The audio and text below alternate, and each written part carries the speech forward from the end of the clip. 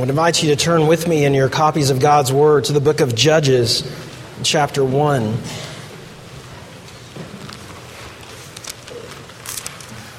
If you're using the Pew Bible this morning, it's on page 200.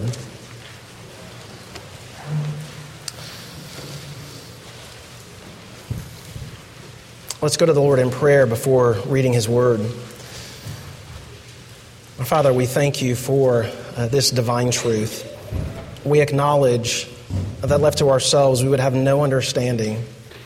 We might understand some things cognitively about the grammar and so forth, but to truly see the risen Christ, to see our need for Him, to see the sin within our hearts exposed, we need the work of your Holy Spirit.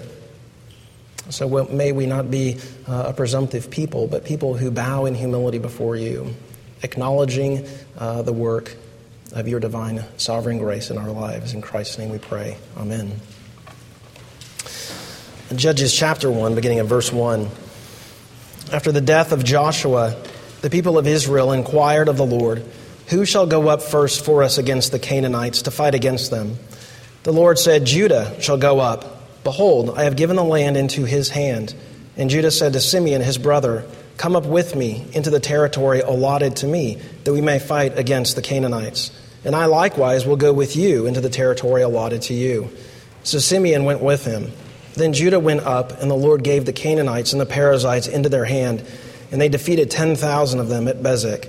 They fought Adoni-Bezek at Bezek, and fought against him, and defeated the Canaanites and the Perizzites. Adoni-Bezek fled, but they pursued him, and cut off his thumbs and his big toes. And Adoni-Bezek said, 70 kings with their thumbs and their big toes cut off used to pick up scraps under my table. As I have done, so God has repaid me. And they brought him to Jerusalem, and he died there. And the men of Judah fought against Jerusalem and captured it and struck it with the edge of the sword and set the city on fire. And afterward the men of Judah went down to fight against the Canaanites who lived in the hill country, in the Negev, and in the lowland. And Judah went against the Canaanites who lived in Hebron. Now the name of Hebron was formerly Kiriath Arba, and they defeated Shishai and Ahiman and Talmai. From there they went against the inhabitants of Debir. The name of Debir was formerly Kiriath Zepher. And Caleb said, "He who attacks Kiriath Zepher and captures it, I will give him Achsah, my daughter, for a wife."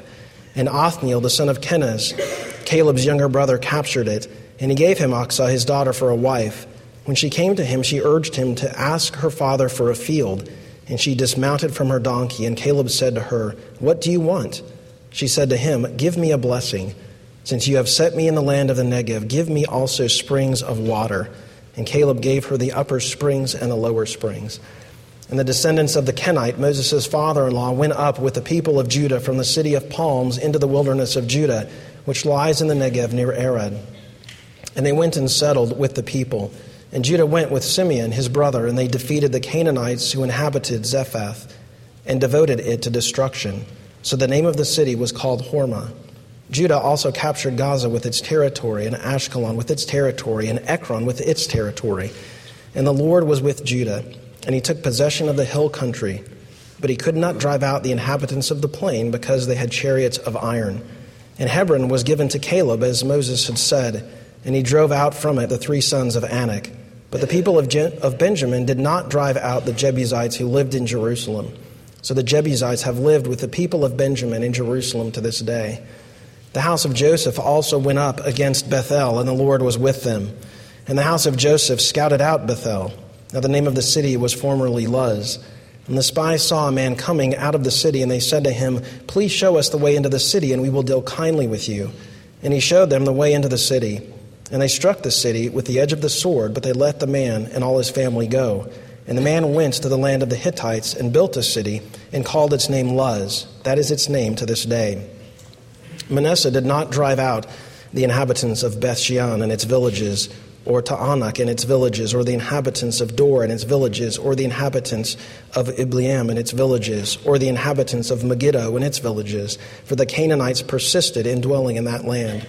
When Israel grew strong, they put the Canaanites to forced labor, but did not drive them out completely. And Ephraim did not drive out the Canaanites who lived in Gezer, so the Canaanites lived in Gezer among them. Zebulun did not drive out the inhabitants of Kitron or the inhabitants of Nahalal, so the Canaanites lived among them. but became subject to forced labor. Asher did not drive out the inhabitants of Akko, or the inhabitants of Sidon, or of Alab, or of Aksib, or of Helba, or of Aphik, or of Rehob. So the Asherites lived among the Canaanites, the inhabitants of the land, for they did not drive them out. Naphtali did not drive out the inhabitants of Beth Shemesh, or the inhabitants of Beth Anath. So they lived among the Canaanites, the inhabitants of the land. Nevertheless, the inhabitants of Beth Shemesh and of Beth Anath became subject to forced labor for them. The Amorites pressed the people of Dan back into the hill country, for they did not allow them to come down to the plain. The Amorites persisted in dwelling in Mount Heres, in Aijalon, and in Shaalbim. But the hand of the house of Joseph rested heavily on them, and they became subject to forced labor. And the border of the Amorites ran from the ascent of Akrabim, from Selah and upward. Now the angel of the Lord went up from Gilgal to Bochim, and he said, I brought you up from Egypt, and brought you into the land that I swore to give to your fathers. I said, I will never break my covenant with you, and you shall make no covenant with the inhabitants of this land. You shall break down their altars, but you have not obeyed my voice. What is this you have done? So now I say, I will not drive them out before you, but they shall become thorns in your sides, and their gods shall be a snare to you. As soon as the angel of the Lord spoke these words to all the people of Israel, the people lifted up their voices and wept. And they called the name of that place Bochim, and they sacrificed there to the Lord. Now, this book of Judges can be a very troubling book to read. There are certainly some problem areas in this first chapter that we'll talk a little bit about this morning. But this chapter in and of itself is really not that bad. If you were to go through and read the next 20 chapters, however, you would see that the book gets progressively worse. If you grew up in the church, you probably remember as a child first reading the book of Judges and thinking to yourself, wow, this is amazing. So much violence, so much bloodshed. My parents may not even let me watch a PG-13 movie, but it's the Bible, so what are they going to say? But as you grow into adulthood, you read the book of Judges and you think to yourself, this is disturbing. This is extremely troubling. What am I to make of all of these graphic historical accounts? A king who is disemboweled, a concubine who is dismembered, a man who is supposed to be the leader of God's people engaged in illicit affairs, driven by his insatiable lust.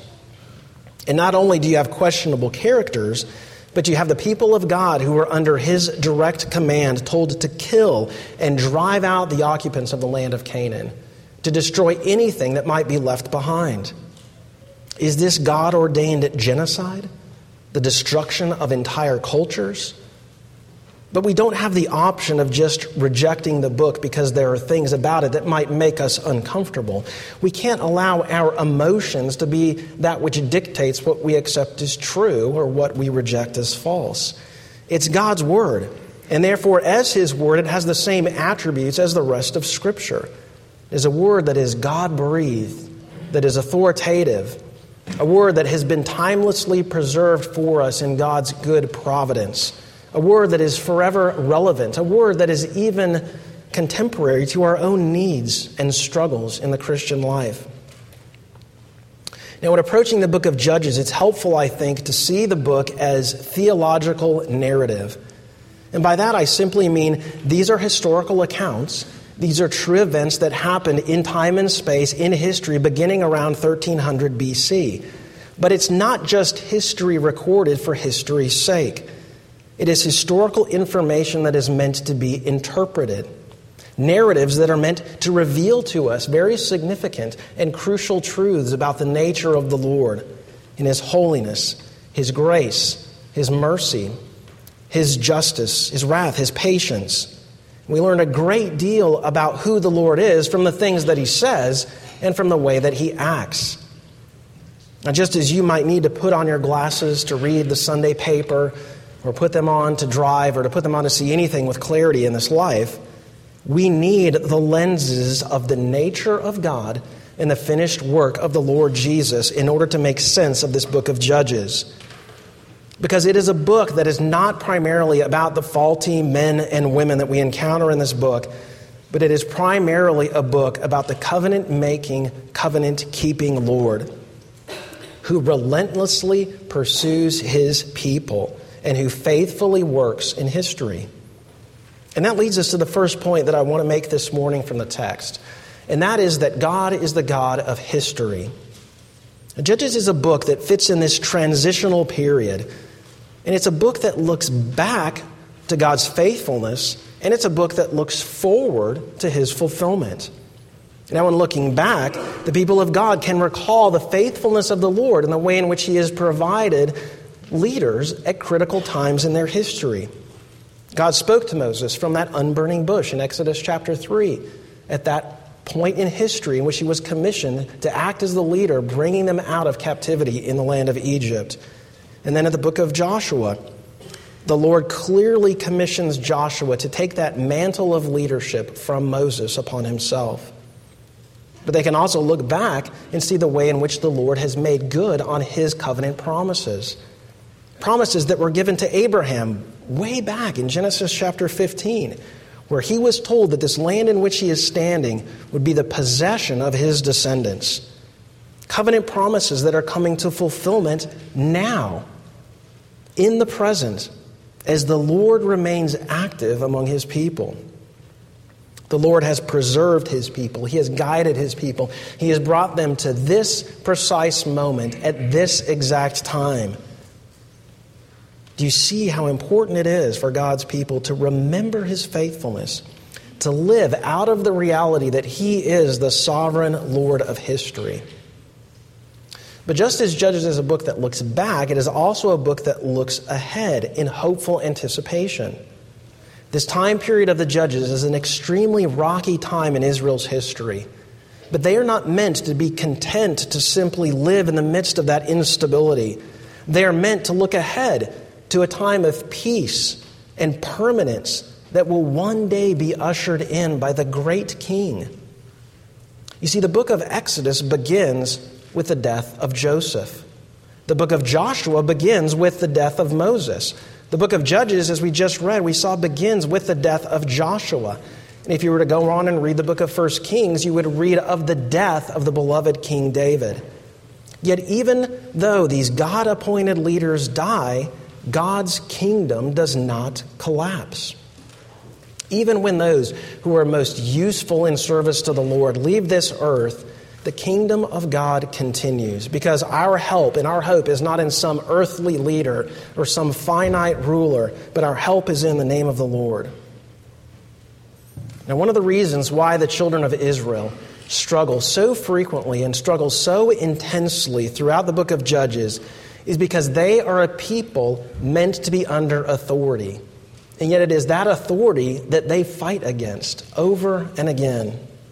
And we too, as much as we don't like authority, as much as we are told by the world around us that we should resist authority, we are meant to have a leader over us. We are meant to have someone, with a capital S, to rule over us. We simply cannot rule ourselves, as much as we might like to think that we can. Ken Myers, in his audio journal, he says, the real enemy that we face in modern society is not death, but the real enemy that we face is not being in control. You've seen those bumper stickers that say, question authority. Myers says, I wonder what would happen if you put submit to legitimate authority. You would probably get investigated by Homeland Security. You see, the book of Judges ends driving us to see our need for a kingly ruler. It ends with these words, in those days there was no king in Israel. Everyone did what was right in his own eyes. We need a king. And if any book in the Old Testament creates a longing for the Lord Jesus and his return, it is this book. Just as they lived in a time period between promise and fulfillment of that earthly king, so we, as the Lord's redeemed people, live in this period between the ascension and the return of our great King, the Lord Jesus. So the book of Judges helps us to remember that our King will return in fullness at the end of the age. And in the meantime, our sovereign Lord knows exactly what he is doing. And so whether we go through turbulent times as a people, just as the nation as a whole often went through these times of great oppression, the Lord is purposefully ruling. or whether it's just going through the daily grind of life, sort of the minutia and the mundane conflicts day in, day out in our relationships and disappointments and failures, God is deeply involved. He is sovereignly at work in the lives of every one of his covenant people, preserving, disciplining, ruling over all things for our good and for his glory. And so how important it is that we remember that our God is the God of history, and he knows exactly what he is doing. And our second point this morning is this. For all the troubles that are going to come later in this book of Judges, Judges is a book that starts off well. It's a book that starts off relatively well. In the first 2 verses, we read that the people come and inquire of the Lord. It seems as though this legacy of Joshua and his godly example is being passed on to the next generation. They come to the Lord and they ask, who shall go before us? Who shall lead us? They understand that they need someone to lead them. They understand that they belong to the Lord. They understand that they have the privilege, the right and the prerogative of going to the Lord and inquiring of him. And so they are remembering, you see. They are remembering God's gracious covenant. They are remembering his faithful direction in providing leaders for them in the past, and they are anticipating someone else to continue to provide that leadership for them. And as God replies, he says that it is the tribe of Judah who is to take the lead. And further, God says that he will be with his people. We might wonder why the tribe of Judah, of all the tribes, why are they the ones who were to take the lead? Well, Judah is that kingly tribe. It was back in the book of Genesis chapter 49 as Jacob is preparing to die and he is offering those prophetic words of blessing upon each of his sons. It's around verses 8 through 10 that Judah is prophesied as the one who will be exalted. Judah is the one who shall be given that position of rule and authority. And now, all of these years later, that prophecy that was offered is now beginning to come to fulfillment. Judah is to take the lead. He is to pave the way. But Judah, you see, will not see its full glory of its regal position until the reign of David, and ultimately not until the person and work of Christ. But it is here in the book of Judges that Judah begins to forge that kingly path. Where else do we see positive signs in these early verses? Well, notice in verse 3 that Judah and Simeon work together and go out to fight the enemies of the Lord. Now, practically, this just seems to make sense. Because if you look in the back of your Bible and you see the little different colored maps of where all of the different allotted tribal areas lie, Simeon is right there in the middle of Judah's allotment. And so it makes sense that they work together. But I think what we're meant to see from the beginning of this book is the importance of national unity. It's a unity, like everything else in the book of Judges, that starts off well and progressively deteriorates as we go through the book. And so here, Judah and Simeon work together, but toward the end of the book, the nation is so scattered, not just geographically, but scattered religiously, that civil war erupts among them. Nonetheless, the positive signs continue in these early verses, in verses 4 through 10. We read that Judah experiences a series of great victories, and there is this decisive defeat against the Canaanites and the Perizzites. The king is captured, and we read of the first act of graphic brutality, which is just a taste of what's to come, as the king has his thumbs and his big toes cut off. This might seem like an odd punishment. Certainly this is a way to humiliate the king that they have conquered, but it's also a way to ensure that this king can't run off. You're not going to get very far without your big toes. And it's a way to ensure that the king could never pick up a sword against you. And notice that the conquered king, though he does not bow in humility before the covenant Lord, but he uses the generic name for God, bowing in humility, at least acknowledging that what has come to him is an act of divine retribution for his own cruelty against others. And so this king, Adoni-Bezek, is mutilated, and then we read in verse 7 that he dies. So again, hopeful signs. The Lord's direction is sought, enemies are defeated, rival kings are disposed of. All seems to be going well. And we go on to read of further victory in verses 11 through 15 in another mini narrative. Caleb, who is, as you remember, from the tribe of Judah, he is singled out, and he offers his daughter as a dowry to anyone who will go forth and achieve victory. This is the same account that is recorded in Joshua chapter 15. And you might remember Caleb. He's one of those two men, along with Joshua, who trusted in the Lord when they came to the edge of the land of Canaan and sent those spies into the land. He was only one of two who came back and said, we can defeat these enemies of the Lord. It was the other 10, of course, who had influence upon the nation of Israel as a whole, and it led to the 40 years of wilderness wandering as punishment. But Caleb's life is preserved. And we read of this man Othniel, who was also from the tribe of Judah, who later, in chapter 3, becomes the first judge. And so he achieves victory, and he has given Caleb's daughter, Achsah, as a wife. Now here we come across the first woman who is mentioned in the book of Judges. Now, there are many other women to follow, but just like the men, some are good, some are bad. Some assume positions of leadership, while others are treated in a quite brutal manner. And it really depends upon the context as how we are to think about the different women who are mentioned and the roles that they play in this book. Now, obviously, ancient Israel is a patriarchal society, and there have been a number of women's studies from this book of Judges attempting to show the valor of women and the foolishness of men. And certainly that's an aspect of what's going on. And so here is Achsah, who receives along with her husband this choice piece of land. Notice it's a piece of land that she takes the initiative to receive. And then she goes one step further in taking the opportunity to negotiate for the water rights of the land, something that neither her father nor her husband had considered. And so perhaps we're meant to see the nobility of this woman. Perhaps we're meant also to see seeds of weakness beginning to be sown in the lives of the men.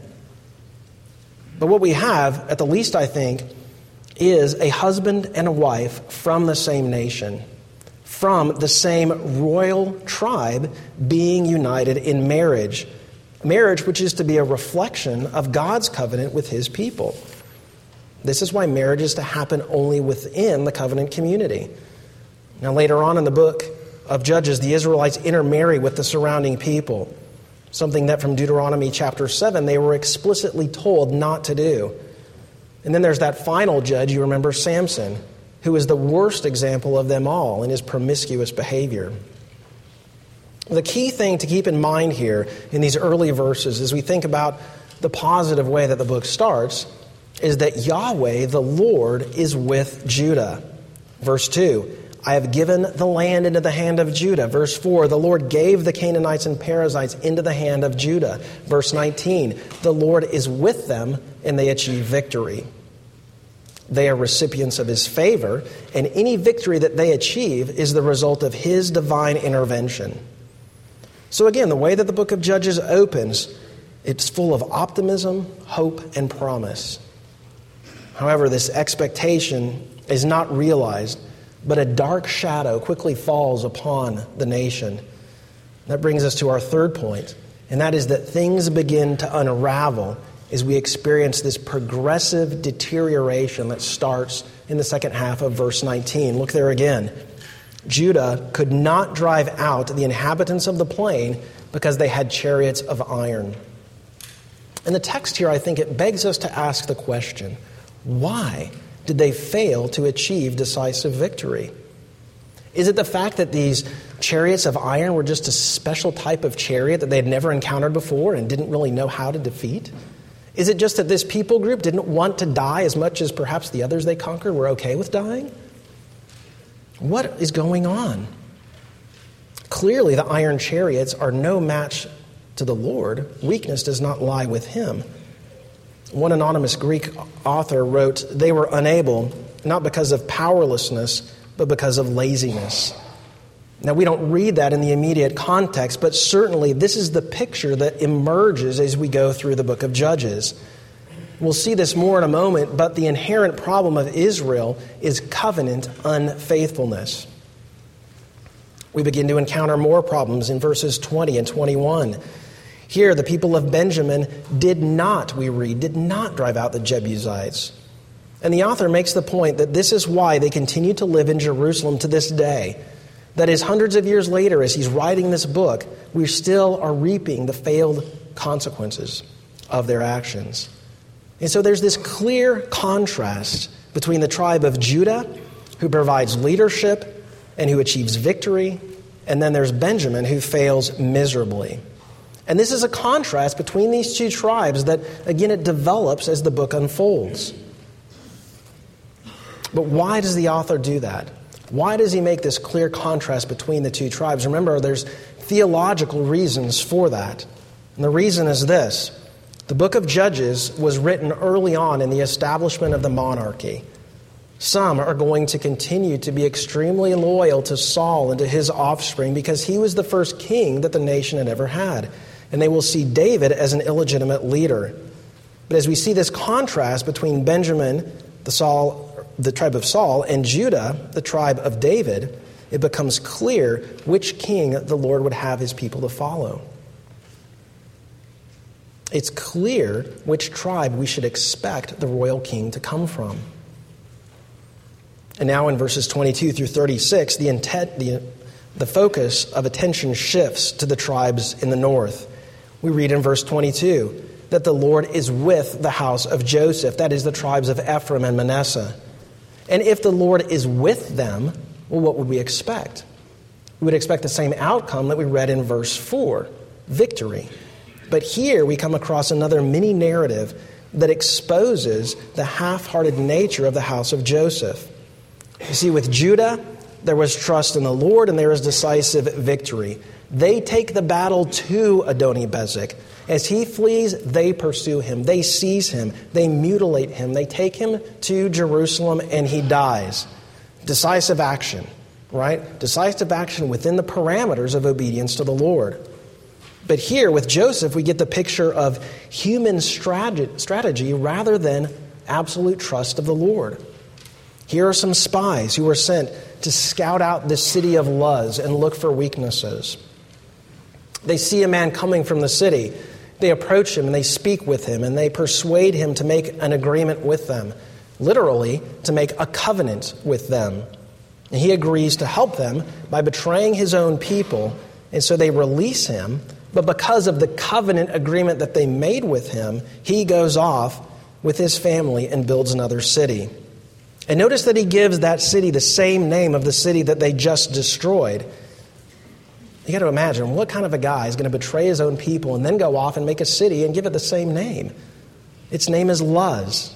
And we read in verse 26, this is its name to this day. In other words, even today we are still struggling with the consequences of that failure. But this man who acts as an informer, he's not repentant. He doesn't trust in the Lord. He's not engrafted into the covenant community like Rahab was when she helped the spies back in Joshua chapters 2 and 6. But he survives along with his false worship because of this covenant that was made in foolishness with him. And again, Deuteronomy chapter 6 comes into play. You shall make no covenant with them and show no mercy to them. Commentator Barry Webb says, in the end, the city really isn't destroyed, it's just moved. And we continue to encounter problems in the northern tribes in verses 27 and following. Note that there's this progression of failure that we read here. Verse 27, Manasseh does not drive out the inhabitants of all of these different villages where Judah earlier succeeded in driving them all out, devoting them to complete destruction, but not now. Verse 28, we read that the Canaanites were put into forced labor. Now, in this context of warfare, there's a lot that could be said. I think for our purposes this morning, it's sufficient to note that the children of Israel were appointed to act as God's agents of judgment against people who were at enmity with the Lord because of their false worship. And so as agents of divine retribution, they were not to make peace with these different inhabitants. But perhaps the reasoning went like this. Well, that doesn't make much sense. Shouldn't we at least profit or benefit in some way from them? Shouldn't we be fiscally driven in our decision making? Isn't my own reasoning a better arbiter of truth rather than absolute obedience to the word of the Lord? Then we get to verse 29. Ephraim fails, and now the Canaanites are living among them. coexistence and tolerance. Verse 30, Zebulun fails to drive them out, and they live among them. Verses 31 and 32, Asher did not drive them out, and now the tables have turned. Instead of the Canaanites living among the people of God, now it's the people of God living among the Canaanites. Verse 31, Naphtali as well lives among the Canaanites. And then by the time we get to verse 34, notice here that it's actually the tribe of Dan that is pushed back into the hill country. And all of this strategic land along the coastal plains, which would include important ports for trade, strategic mountainside locations for defenses, fertile valleys, all of the choice land is held by the enemies of the Lord. Now, the cities that are listed in verse 35 are some 22 miles inland from the coast. And so we read just how far back, you see, from the coastal plains the people of the Lord have been pushed. And so first, the Israelites allow the Canaanites to survive at a distance. Then the Canaanites live among the Israelites. Then it's the Israelites living among the Canaanites. And finally, it's the Israelites who are being pushed back into the hill country. Do you see the progressive nature of compromise and accommodation? We started off so well, didn't we? The expectations were high, and rightly so. They are the covenant people of the living God. They have seen him do miraculous things to deliver them. They are called to faithfulness. They are called to obedience. They are called to wholehearted worship of the Lord. But now they are simply living among the enemies of God. And lastly, in verses 1 to 5 of chapter 2, there is this evaluation and this indictment against the people of Israel. In Numbers chapter 33, at the end of that chapter, in the last two verses, we read, "But if you do not drive out the inhabitants of the land from before you, then those of them whom you let remain shall be as barbs in your eyes and thorns in your side, and they shall trouble you in the land where you dwell. And I will do to you as I thought to do to them." And now here in Judges chapter 2, this messenger of the Lord comes. And notice first, he reminds the people of the grace and mercy of the Lord. Verse 1, "I will never break my covenant with you." But that's not all. Verse 2, "You shall make no covenant with the inhabitants of this land, and you shall break down their altars. And now, because you have disobeyed, they will become barbs and thorns in your side and a snare to you." You see, what we're meant to see here is we're meant to see this tension that's developing in the book. The Lord has bound himself in covenant promise to his people, never to leave them, never to forsake them. And yet they have failed. They have broken the covenant by turning from the Lord and making covenant agreements with other people, the inhabitants of the land. And note here that it's not about failure in military excursions. It's not as though they just went out into the land and didn't do a very good job fighting. It's about covenant faithfulness. It's about failure to worship the Lord. They're not charged with failing to drive the people out per se, but they're charged with a failure to keep the covenant. And instead, they make it a covenant with those who are in the land. And you see, we're meant to feel this tension here in the text. God is holy and just and righteous, and he cannot tolerate evil. He cannot have wickedness, sin, and rebellion in his presence. On the other hand, God is a loving and faithful and good God, and he will not let his people go because of his commitment to them. And it's here that we see the Lord Jesus Christ. He is the one, you see, who resolves this tension between the holiness of the Lord and the defilement of the people. And it's ultimately in the cross of Christ in which the only eternal Son of God received the wrath that was due to us, poured out upon him. God's justice was satisfied. And now there is loving faithfulness as we are made recipients of his grace and forgiveness.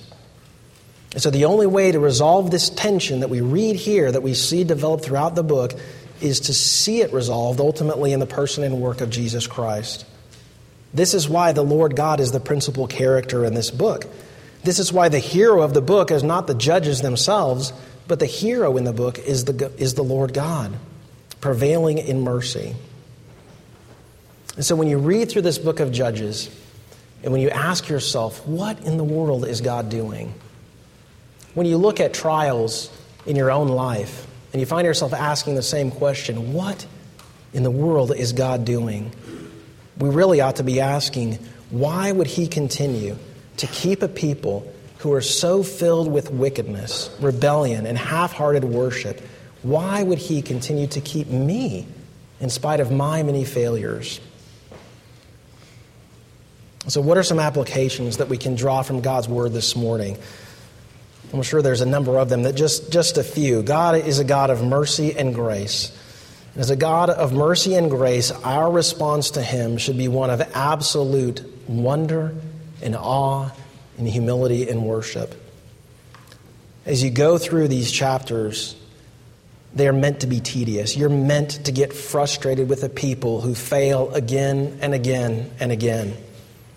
And if our logic prevailed, if our temperament were put to the test, we would cast them aside and be done with them. But what you are meant to see, more than the failures of the people, is the faithfulness of the Lord. He is a God of mercy and long-suffering kindness who will continually work among his people despite constant resistance to his purposes. There is one hero, and it is the Lord God. And you see, here's how foolish we are. God shows us mercy, and we respond in sin. God shows us grace, and we respond in self-centered stupidity. He is the God of relentless grace, who pursues a people who don't deserve it, who don't even seek it, who don't even appreciate it when they've been saved. But thankfully, his grace will prevail even over the stupidest of people. We are meant to respond in absolute awe and wonder that he would be so gracious, so merciful to me. And a second application here, I think, is simply this. The Lord wants lordship and authority over every aspect of our lives. Someone has said, small sins of omission quickly turn into large sins of commission. In other words, little areas of neglect in your life, whether it's making peace with indwelling sin, convincing yourself that you're really not that bad, maybe telling yourself that you deserve a little bit of indulgence because no one knows how hard your life is. What starts as a seemingly small area of failing to do what the Lord calls us to do very quickly turns into wholehearted rebellion against him. So here is Israel, you see, trying to live with one foot in the world around them and one foot in the kingdom of God. And so they don't completely reject the world, but neither do they completely accept God's lordship over them. They want part of their lives kept to themselves. But God wants all of your life. There is no half-hearted, partial obedience. God is a God of grace, yes, but we are not to be a presumptive people. He is a God of grace, but it is that same grace that demands holiness of life from his people. As we read in Romans chapter 2, do you presume on the riches of his kindness and forbearance and patience, not knowing that God's kindness is meant to lead you to repentance? So you see, partial obedience very quickly leads to reckless disobedience. Israel's failure to obey was based upon perhaps what they thought were legitimate reasons. They are too strong. They have iron chariots. There are too many of them. They are tenacious. They just don't want to die. Peace and coexistence just seems to make more sense. You don't have any idea how much work it's going to be.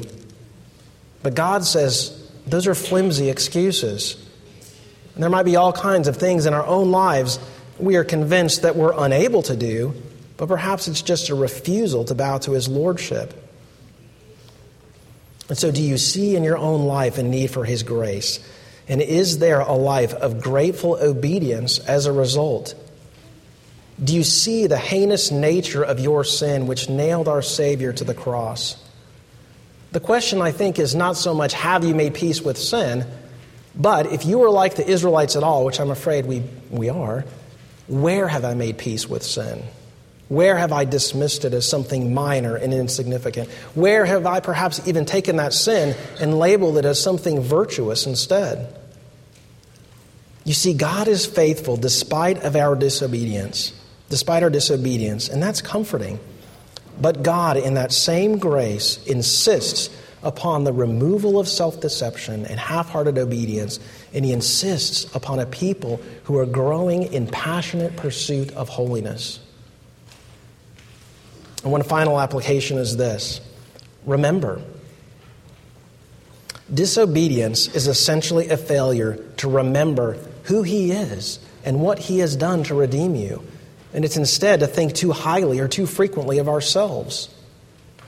See, when you grumble and complain about your circumstances, you're failing to remember that He is the Lord of history. And He has you exactly where He wants you to be at the exact precise time in which He has you. When you doubt His purposes, you are failing to remember. When you question His goodness and when you question His love, you are failing to remember. As we remember what He has done for His people throughout the ages, as we remember what He has done to secure our redemption, as we remember what He has done even to faithfully bring us here this day, our minds are put at ease. Our hearts are filled with trust. Our disposition changes from restlessness to resting in Him. And perhaps there would be wisdom in your life even to take time this afternoon and to write down the things that the Lord has done in His faithfulness in your own life, so that you might remember what He has done for you and how kind and gracious He has been to you. And as we remember who He is, we will serve Him wholeheartedly and joyfully all the days that He has given to us. So may we be a people who actively remember that we have been chosen to be the treasured possession of the Lord, not because of anything within us, but because He has chosen to set His love upon us. The Lord loves you because He loves you. And He is keeping the oath of His covenant promise. May the Lord be pleased to take the eternal truth of His word and to write it upon our hearts.